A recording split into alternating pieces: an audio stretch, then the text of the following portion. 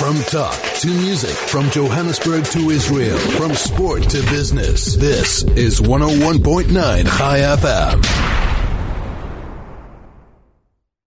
Hello, this is Sue Jackson on Finding Human, and I'm pre-recording from the Telfed offices in Renana. Albert Schweitzer said, "Sometimes our light goes out, but is blown into flame by another human being. Each of us owes deepest thanks to those who have kindled this light." Today I'm talking at the moment to Batya Shmukla, and who's the chairman of Telfed Renana, and we are discussing, Telfed Israel, well, sorry about that, and we are discussing how she got involved and also why she got involved. But first of all, I would actually like to thank Peter Bailey. He's the chairman of the Telfed Events Committee for putting this together, this interview together.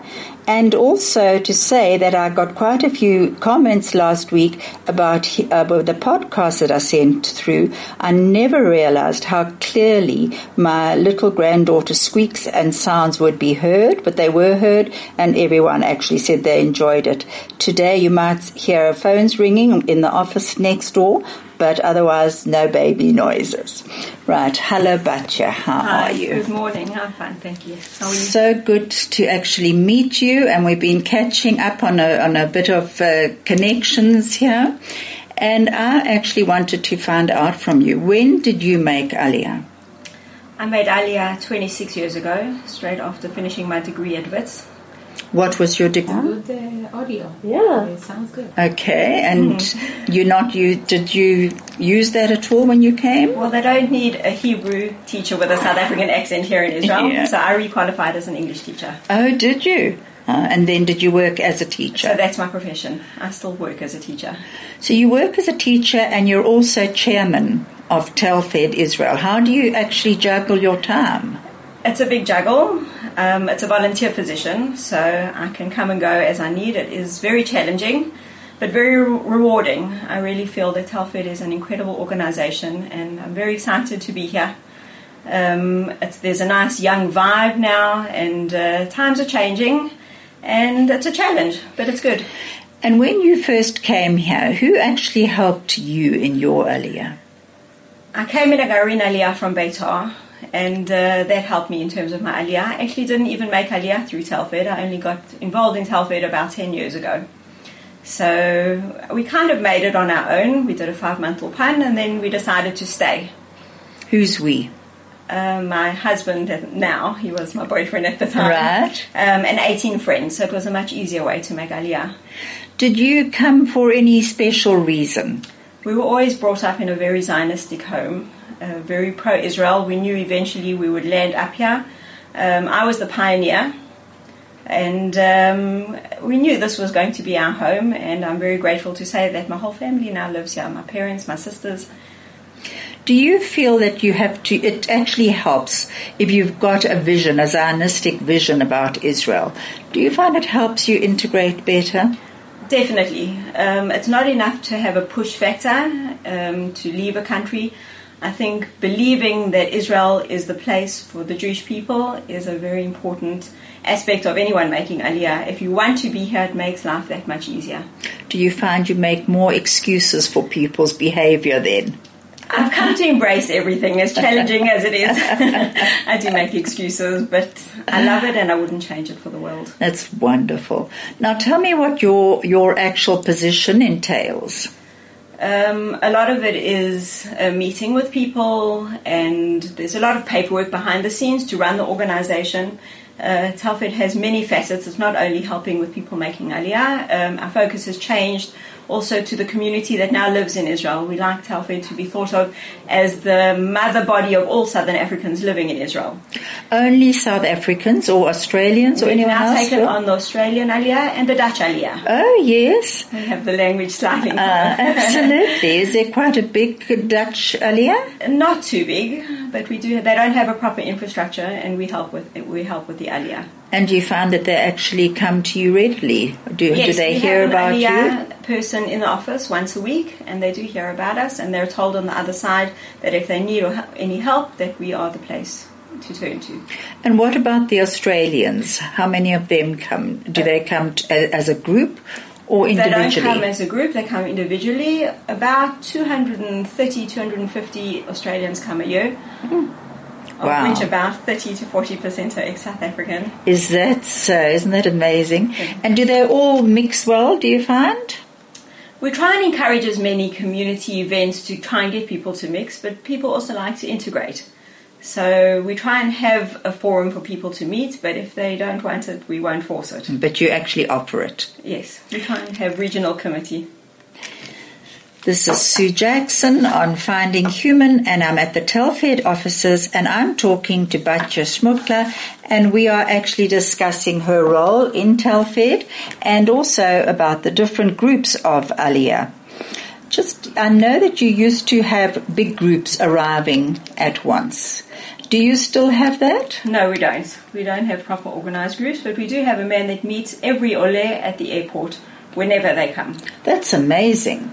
So they get in touch with you first, and then that you know the dates that they're going to arrive? Yes, and he helps at the airport with the processing, with the Taudat Zehut, and as much as possible. Do you just tell me what that is in English? So he helps to get the ID documentation and registration and try and help with whatever direction you need in terms of making Aliyah or coming to live here.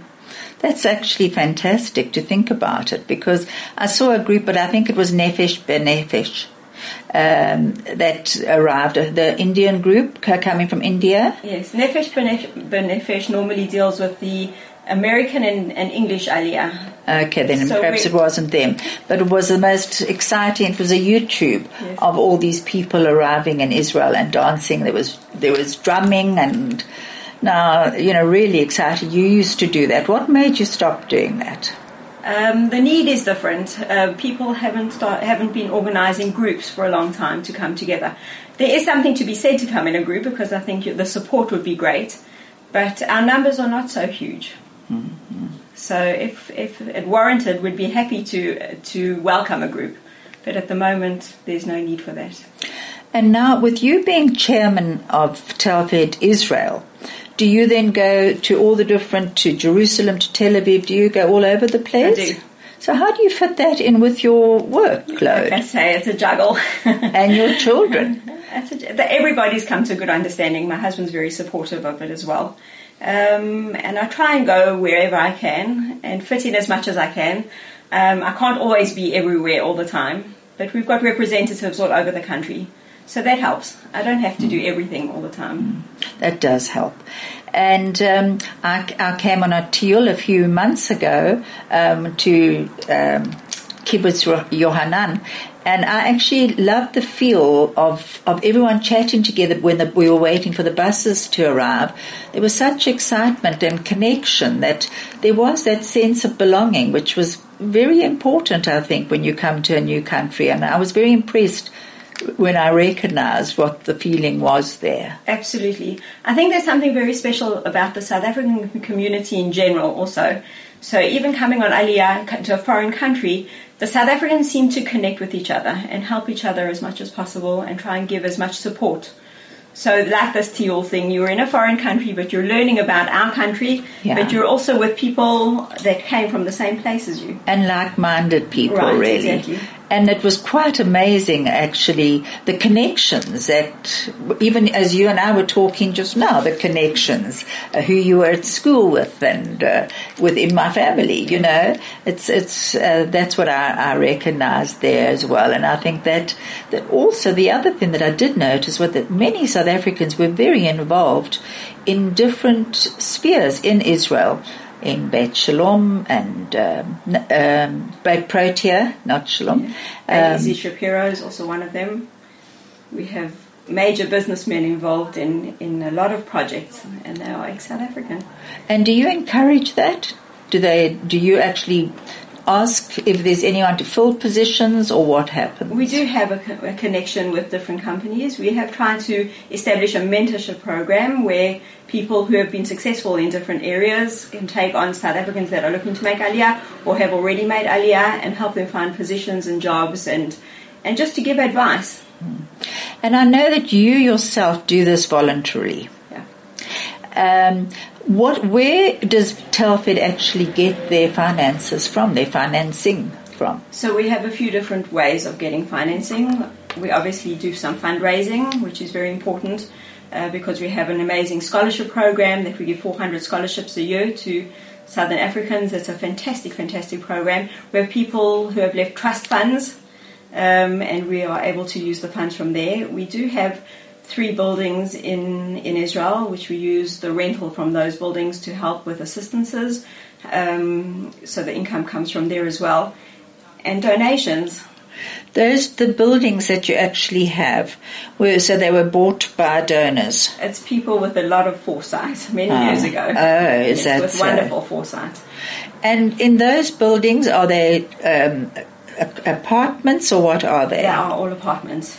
And do you sometimes put students into them, or how does it work? Well, we use the rental from those apartments to support other things within Telfed. So it is there is a rental subsidy, but it's about 20% less than market value. So it's a bit difficult sometimes for students to pay that kind of rent. We do have scholarship programs for students, so on that side we help the students financially that way. But the apartments are more for families.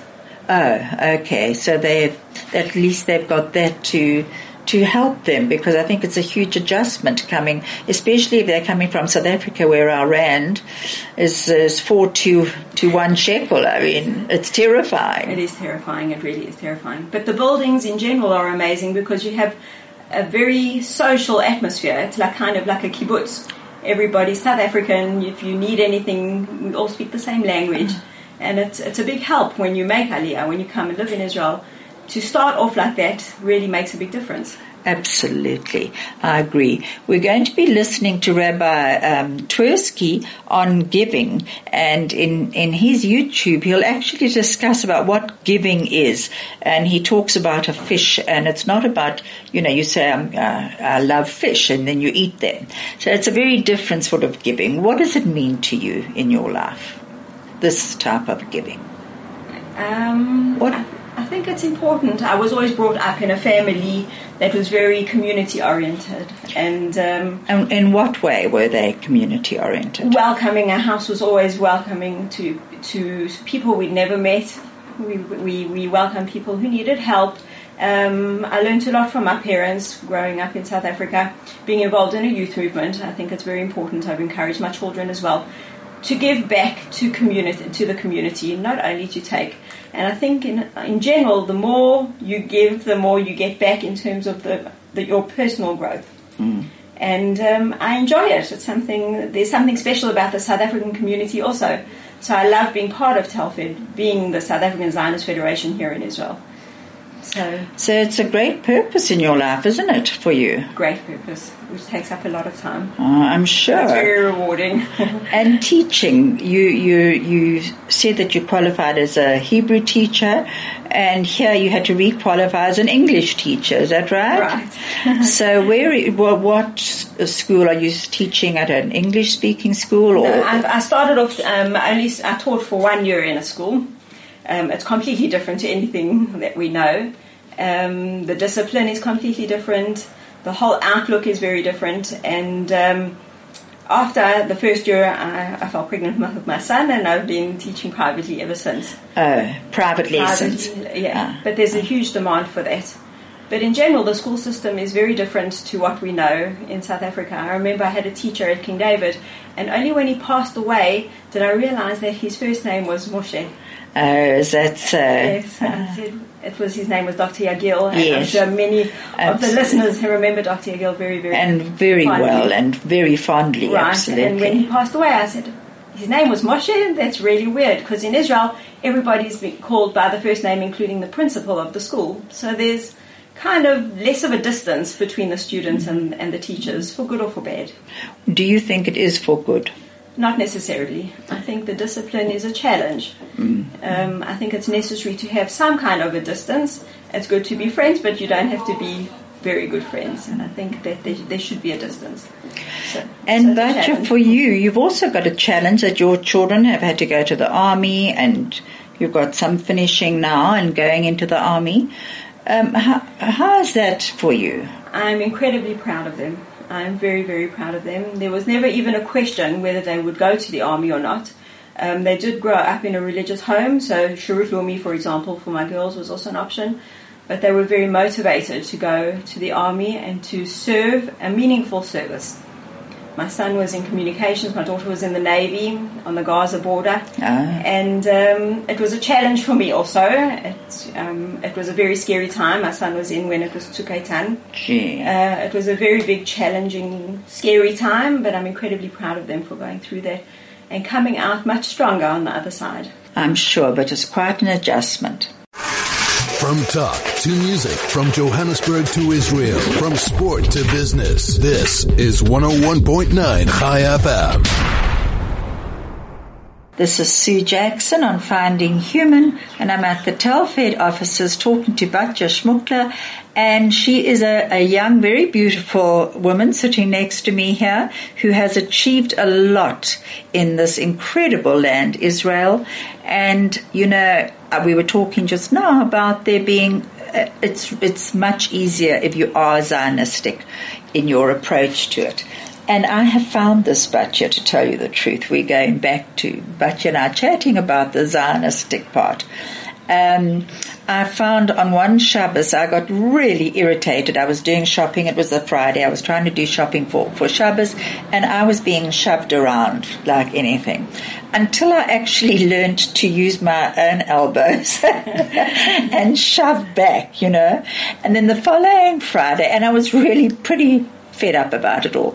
The following Friday, my husband was here, and we were walking down the street, and he said, you know, you really have to be Zionistic to actually accept the differences, because there are major differences between South Africa and the Israelis. And it's to actually be tolerant of each other is to be Zionistic, I believe. What do you think? I agree. I think the minute you make the switch and understand that it's a different mentality, doesn't necessarily mean that it's wrong or right. Maybe our way may be too polite.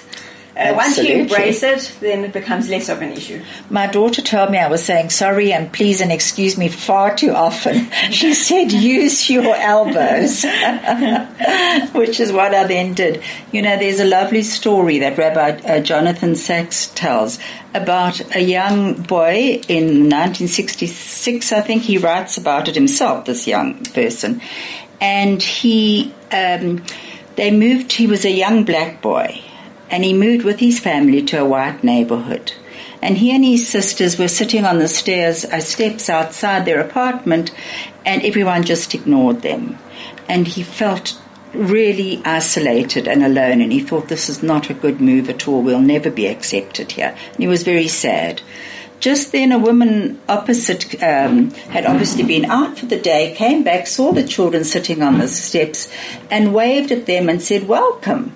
Anyway, she then went into her apartment, and a bit later she came out with some jelly sandwiches and some cold drinks, and she came over to chat to them and to give them to these children. And he said that gesture of kindness changed his life. He went on to become a law professor. Wow. He wrote a book called Civility. And this book, he said, is actually about chesed. And he said it was no coincidence that this woman's name was Sarah Kirstenbaum, as far as I remember, and that she was a religious Jew. Because he said Jewish philosophy is very much about chesed and reaching out to others, not just to our own, but to other people as well. So Telfed actually does that as well. We don't only look after the South African community. We have something called TECI, which is the Telfed Ethiopian Community Initiative also. Oh, yes. So we reach out to the Ethiopian community as well. We have an English teaching program. We established a second-hand shop in Mevaseret Zion. Unfortunately, that had to close when the Merkaz Klita closed in Mevaseret Zion. Well, what is that? Just for everyone listening in who doesn't understand what you're saying? There was an absorption center in a place near Jerusalem called Mevaseret Zion. Mm-hmm. And there were a lot of Ethiopians living at that absorption center. And so we got people to donate clothes from all over the country and basically opened up a second-hand store where they could benefit from the profits of the store and also benefit from the clothes and try and learn a little bit about being business-like. And did you find that was successful? It was quite successful, not as successful as we would have liked it to have been. There's a different mentality in trying to teach people how to do things in a different way. But we try and reach out to as many communities as possible. Even within our scholarship program, we give scholarships to Ethiopian students studying medicine or nursing so that they can also develop the way they should be and be given a chance, not only... And give back to the society that's taken them in. Absolutely. And do you find that they do actually begin to integrate once they go to university? Do they start integrating with the other Israelis or other I think once they're people? a second generation or third generation, yes. But it must be very difficult. It's very difficult, and they need to be given a chance. They really do need to be given a chance. We also have an amazing program called PRAS, where students study at university, and in return for a scholarship, they go into people's houses and help for 3 hours a week. There also, the South Africans reach out to the wider Israeli community. One side has to be South African. So either the student studying or the family getting the help. Oh, okay. And it's the most wonderful program because everybody benefits from it. I actually read about it, and it said it was almost like a Big Brother program. Exactly. That they go in and they're certainly not there. They occasionally do homework, apparently, Yes. but otherwise they're there to help the youngsters integrate the younger. Right. It's youngsters, it's also people with special needs or elderly people who would possibly need help even with a computer, some companionship. It's the most wonderful program because you teach people to appreciate, to give. We even had a wonderful story of a student going into a family, and the family was Israeli, the student is South African, and the family took so well to this kid that they took him in for Pesach. Invited him for Chag, and it's a very special program. And do you find that they actually go back to the same families again and again, or what happens? Do you encourage that, or do you encourage them to move around? It depends. If the connection is really good, then we do encourage them to stay. As long as they're studying, they can do the program. But we found that even after the program finishes, people keep in contact, and it makes a very big difference in everybody's lives, both the students and the family getting the help. I'm sure it does. And I read one comment which was quite amusing because this woman said that she actually thought that they were going to come in and do the homework for their children, and instead they just played with the children. And then the comment from Telfed was that actually, they're not there to do the homework necessarily. They're there to make them feel it, the children to make them feel welcome and at home. Exactly. The students studying don't have a degree yet. They're not teachers and they're not tutors, and we make that very clear from the outset. The whole idea is to help the younger kids or even the older kids. We have 16, 17-year-olds also having a hard time integrating, learning the language, learning the area, the community. So this is someone who's been through the same challenges and can actually help them. Absolutely. Absolutely. Do you actually find that, how long has this been going? Do you find it is successful? It's incredibly successful. We started it about 15 years ago with only a handful of students. We started off with 5 or 6 students, then 10 students. When I became head of the scholarships and endowments, I remember going to Tel Aviv University and speaking to the students, and there were about 25 students at the time, and now we've grown it to 150 students and looking to expand it to 180 students. That's amazing. Now those students, is it compulsory for them or do they volunteer to do it? Well, they get a scholarship in return for the 3 hours a week that they volunteer. Well, they do get money for it. Right. But they volunteer. So you don't go and handpick them? We do go and handpick them because we take responsibility for the students and for the families. When you send somebody into someone else's home, you want to make sure that both sides are safe. Absolutely. So we do handpick them. They have to come into the office for an interview before they get accepted. You have to be a specific kind of person.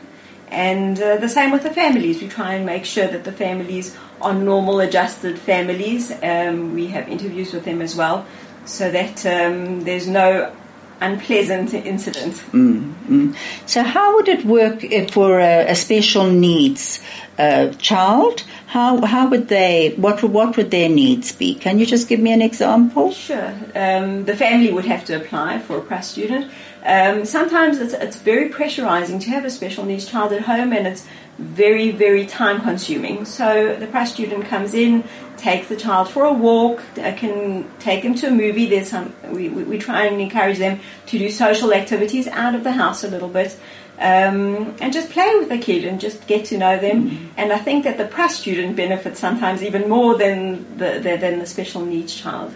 I can really understand that, because I know in my own life, doing a lot of volunteer work, that I have really been one of the receivers of the bounty of volunteer work, quite honestly. It's not just the people receiving my assistance, it's what I get back as well. It's very much a two-way street, isn't it? Absolutely. You grow as a person. And I think that's what gives it meaning. Absolutely. This is Sue Jackson on Finding Human, and I'm going to be interviewing some other people now. Who am I going to be seeing, Batya, do you know? Sure. There are 3 other people in the office. Ariela is our social worker, and she'll tell you some stories about the social work that she does with the South African community. Daniela gives advice on making Aliyah, and people can contact her from South Africa also if they have any advice that they want to know about the process of making Aliyah.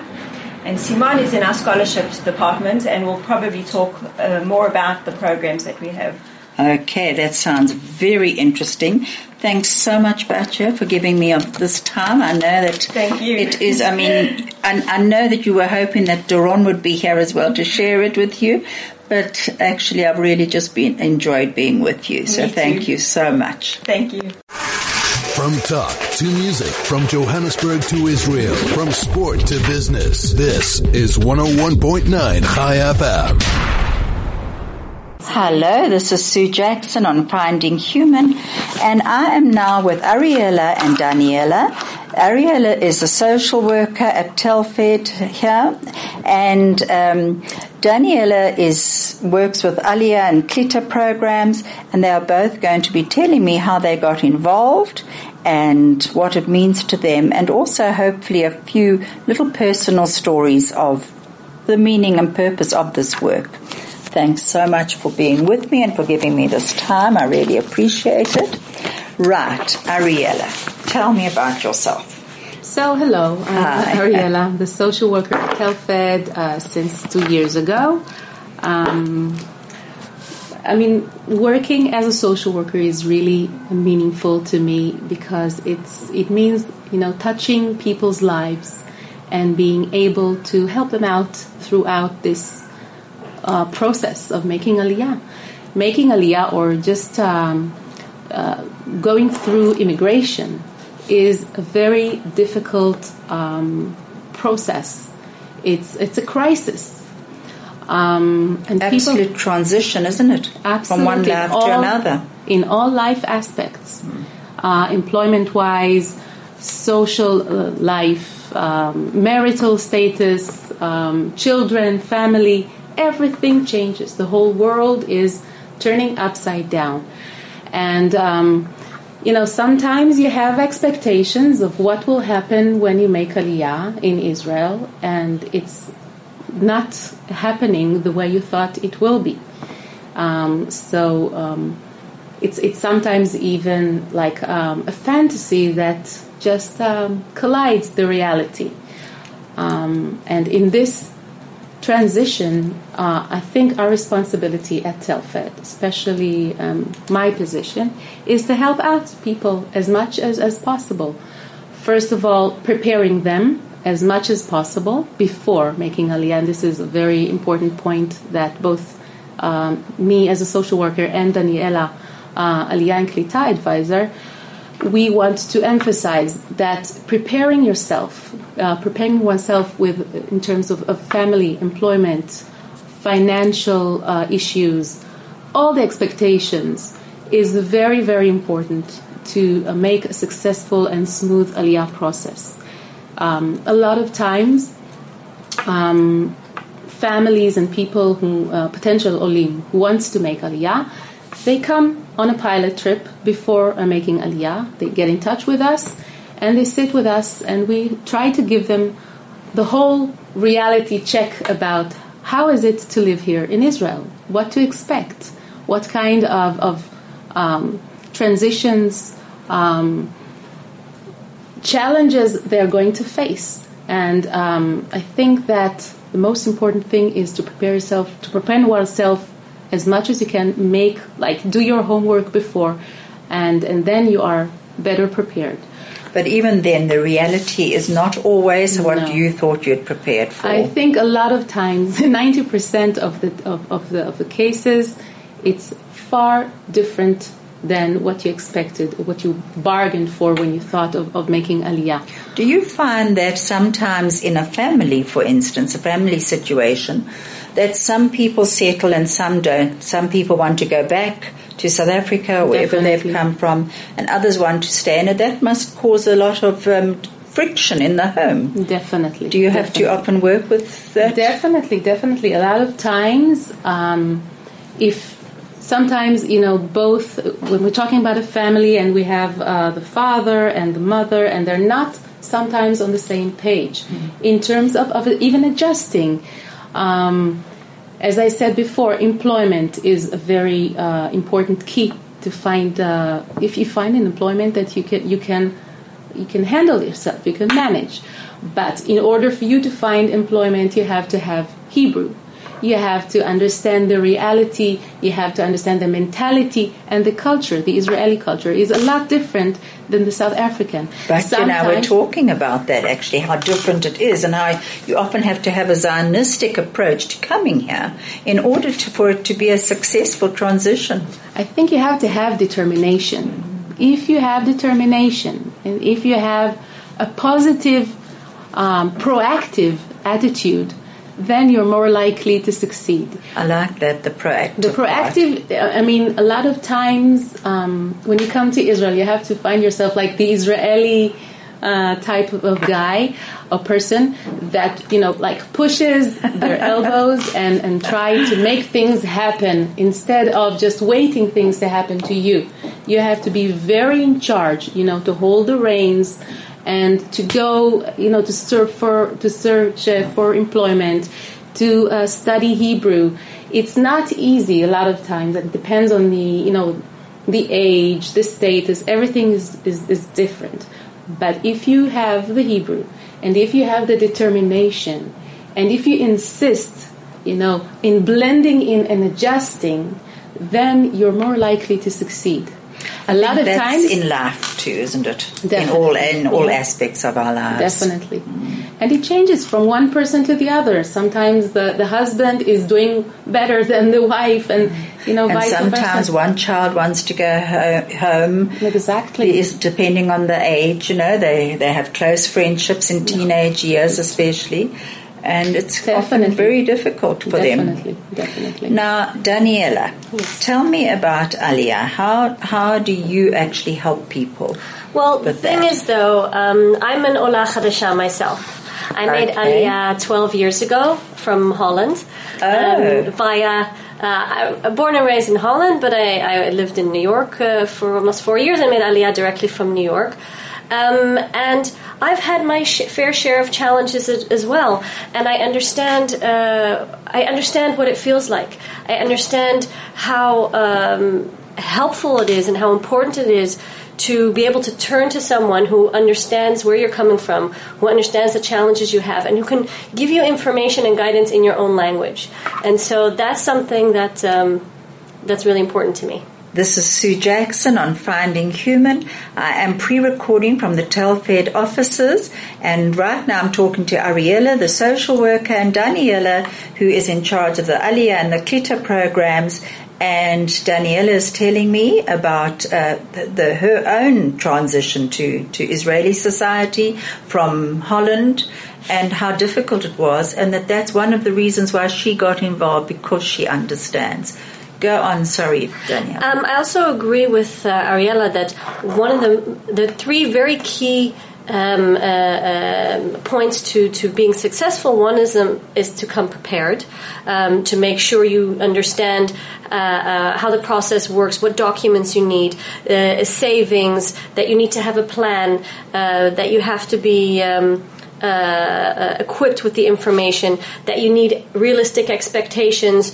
Will you be able to find a job in your field? How long will it take? The cost of living here, all those kind of things, and the commitment to succeed. That you have to be, as Ariella said, proactive. It's not going to come to you. You have to make it happen, and to know that it's going to be challenging, especially in the first year. But to just, you have to work hard in order to succeed. And we're here along the way to, whether it's to guide you, give you information, connect you to other people who can help you, or even, if you just want to vent. So it's absolutely amazing. I actually saw that the mission is to promote quality of life of South Africa and Israel, and to be supporting their participation and their contribution to Israeli society. Do you find that quite a few of them who make Aliyah do actually want to contribute to the society? Absolutely.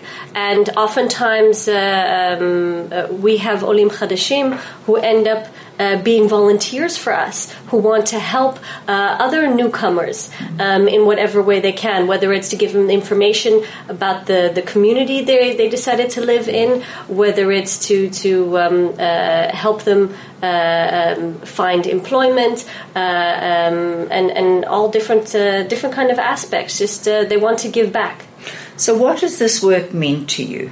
It's just amazing being able to help people and help them become happy and successful, because that's the most important thing.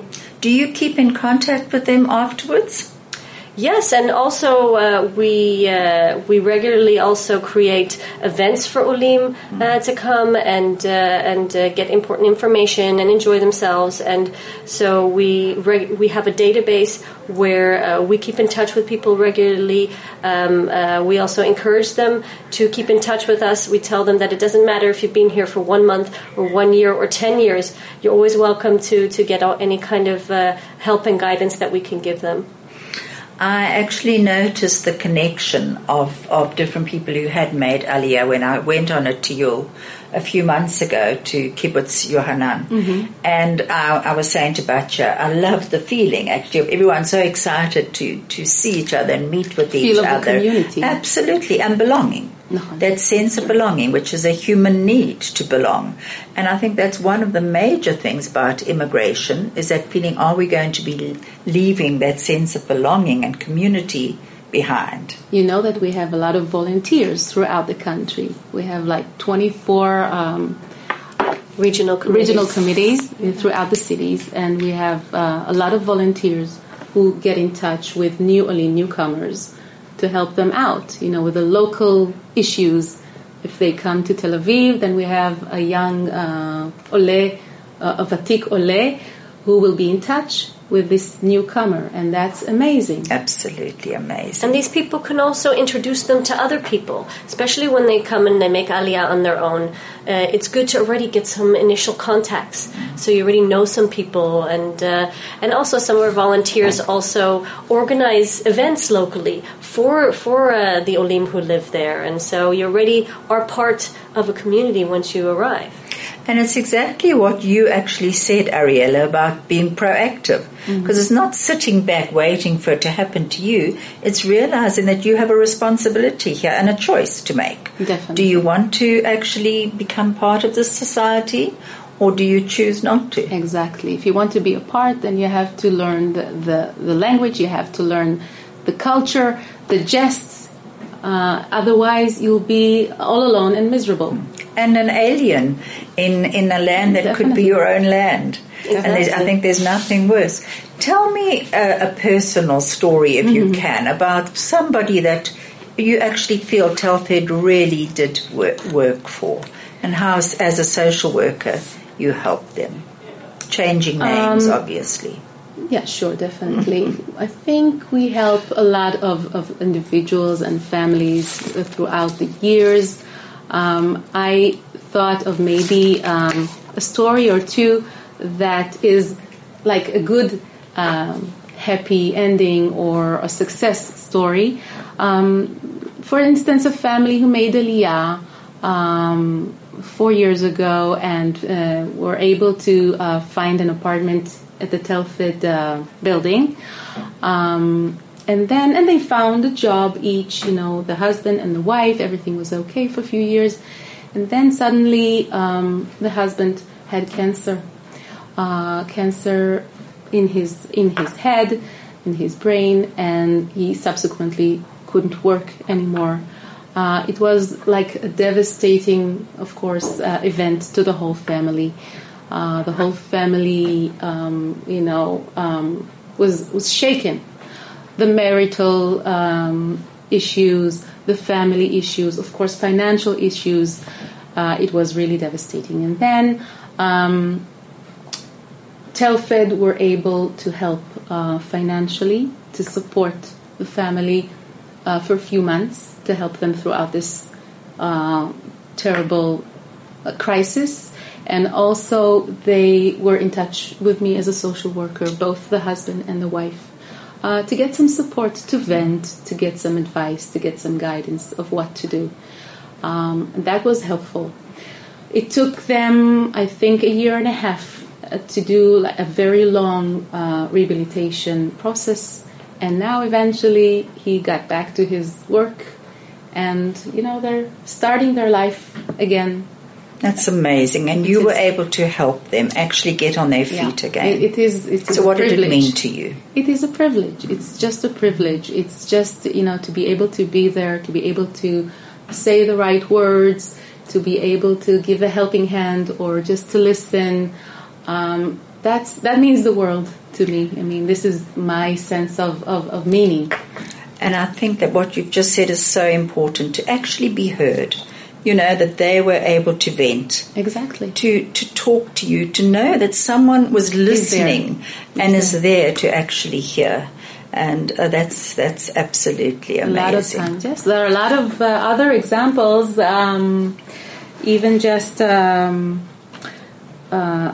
lone soldiers. It's just another part of the community that we're trying to help out, because they're here alone, with no family, no other support. And this sense of community that we spoke of earlier is very, very important and meaningful.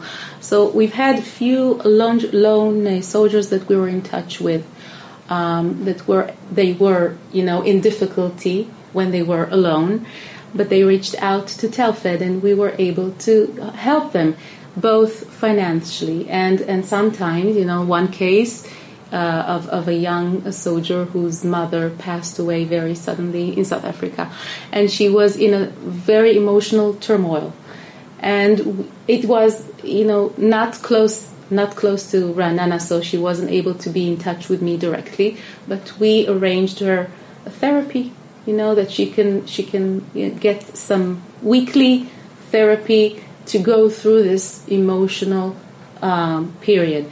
And in addition to that, we arranged her a family that can host her in the city that she's living, and that's amazing. Absolutely fantastic. It's like touching someone's life and just helping them. They're not alone. And knowing that actually they, in turn, will give back to this country. Definitely. Which is amazing. Definitely. Albert Schweitzer said that, and I actually wrote it down, sometimes our light goes out, but it's blown into flame by another human being. Each of us owes deepest thanks to those who have kindled this light. And I think that's what both of you are actually doing in people who are making Aliyah. It's reaching out, touching other people's lives, and in turn having your lives touched. Definitely. Which I think is quite amazing, quite honestly. Wonderful work that you're both doing. Would you like to say anything? We are running out of time, but Daniela, I see you looking at your notes there, and you've got something to say, so please say it. Well, no, I just have, examples of people, and there's so many different ways that we can help, whether it's, an Ola who came here and she was pregnant and there was a mix-up at the airport and she wasn't able to get her papers, but she needed to see a doctor, and first she needed to get the medical care, and we're able to connect her with a government official who helped her sort it out, to a lone soldier who was came here by herself and is doing very well on the program. And we actually went to visit her and another group of lone soldiers and treat them to pizza and spoil them a little bit and see how they're doing, and let them know that also after the army we're here as well, not just before, when they're going to be looking for a job, when they're going to be looking for how to find housing, when they want to study, that we can help them with scholarships and those kind of things. And also I had someone come on a pilot trip who was thinking of making Aliyah and becoming a lone soldier, and I was able to connect the two. So she was able to speak with someone who is already doing it, so she could get encouragement of how it works and that she will be able to be successful as well. It's just very gratifying for us knowing that we can help people and we can, let them know that they're not alone. Wonderful. I remember reading a bumper sticker and it said, to reach out is actually to reach in and to heal ourselves. So we often, we're offering healing to someone else, but we are healing our own souls as well. More. Very definitely. So when I make Aliyah one day, will you both be here to help me, please? God willing. Absolutely. Sure to make a pilot trip. Give you all the I won't come as a lone soldier. Okay? But just saying, on one note, on the lone soldier note, I know a few parents in South Africa who are just so grateful to Telfed for actually helping their children. They've said that it's almost like they've handed their baby over to be nurtured by other parents, and that those other parents feel are the responsibility, and we want to make justice. Absolutely. Thank you both so much. I'm sorry we've got to cut this short, but the program is only an hour. And when I'm back in Israel, I would really like to speak to both of you again and actually get some more information from you. Please would that be okay? Definitely. Great. Thank you so much. This is Sue Jackson from Israel, from Renana at the Telfed offices, and I'll be back again next week talking about Ochberg orphans, also from Israel. Thank you very much. Bye. Have a good week. Shalom.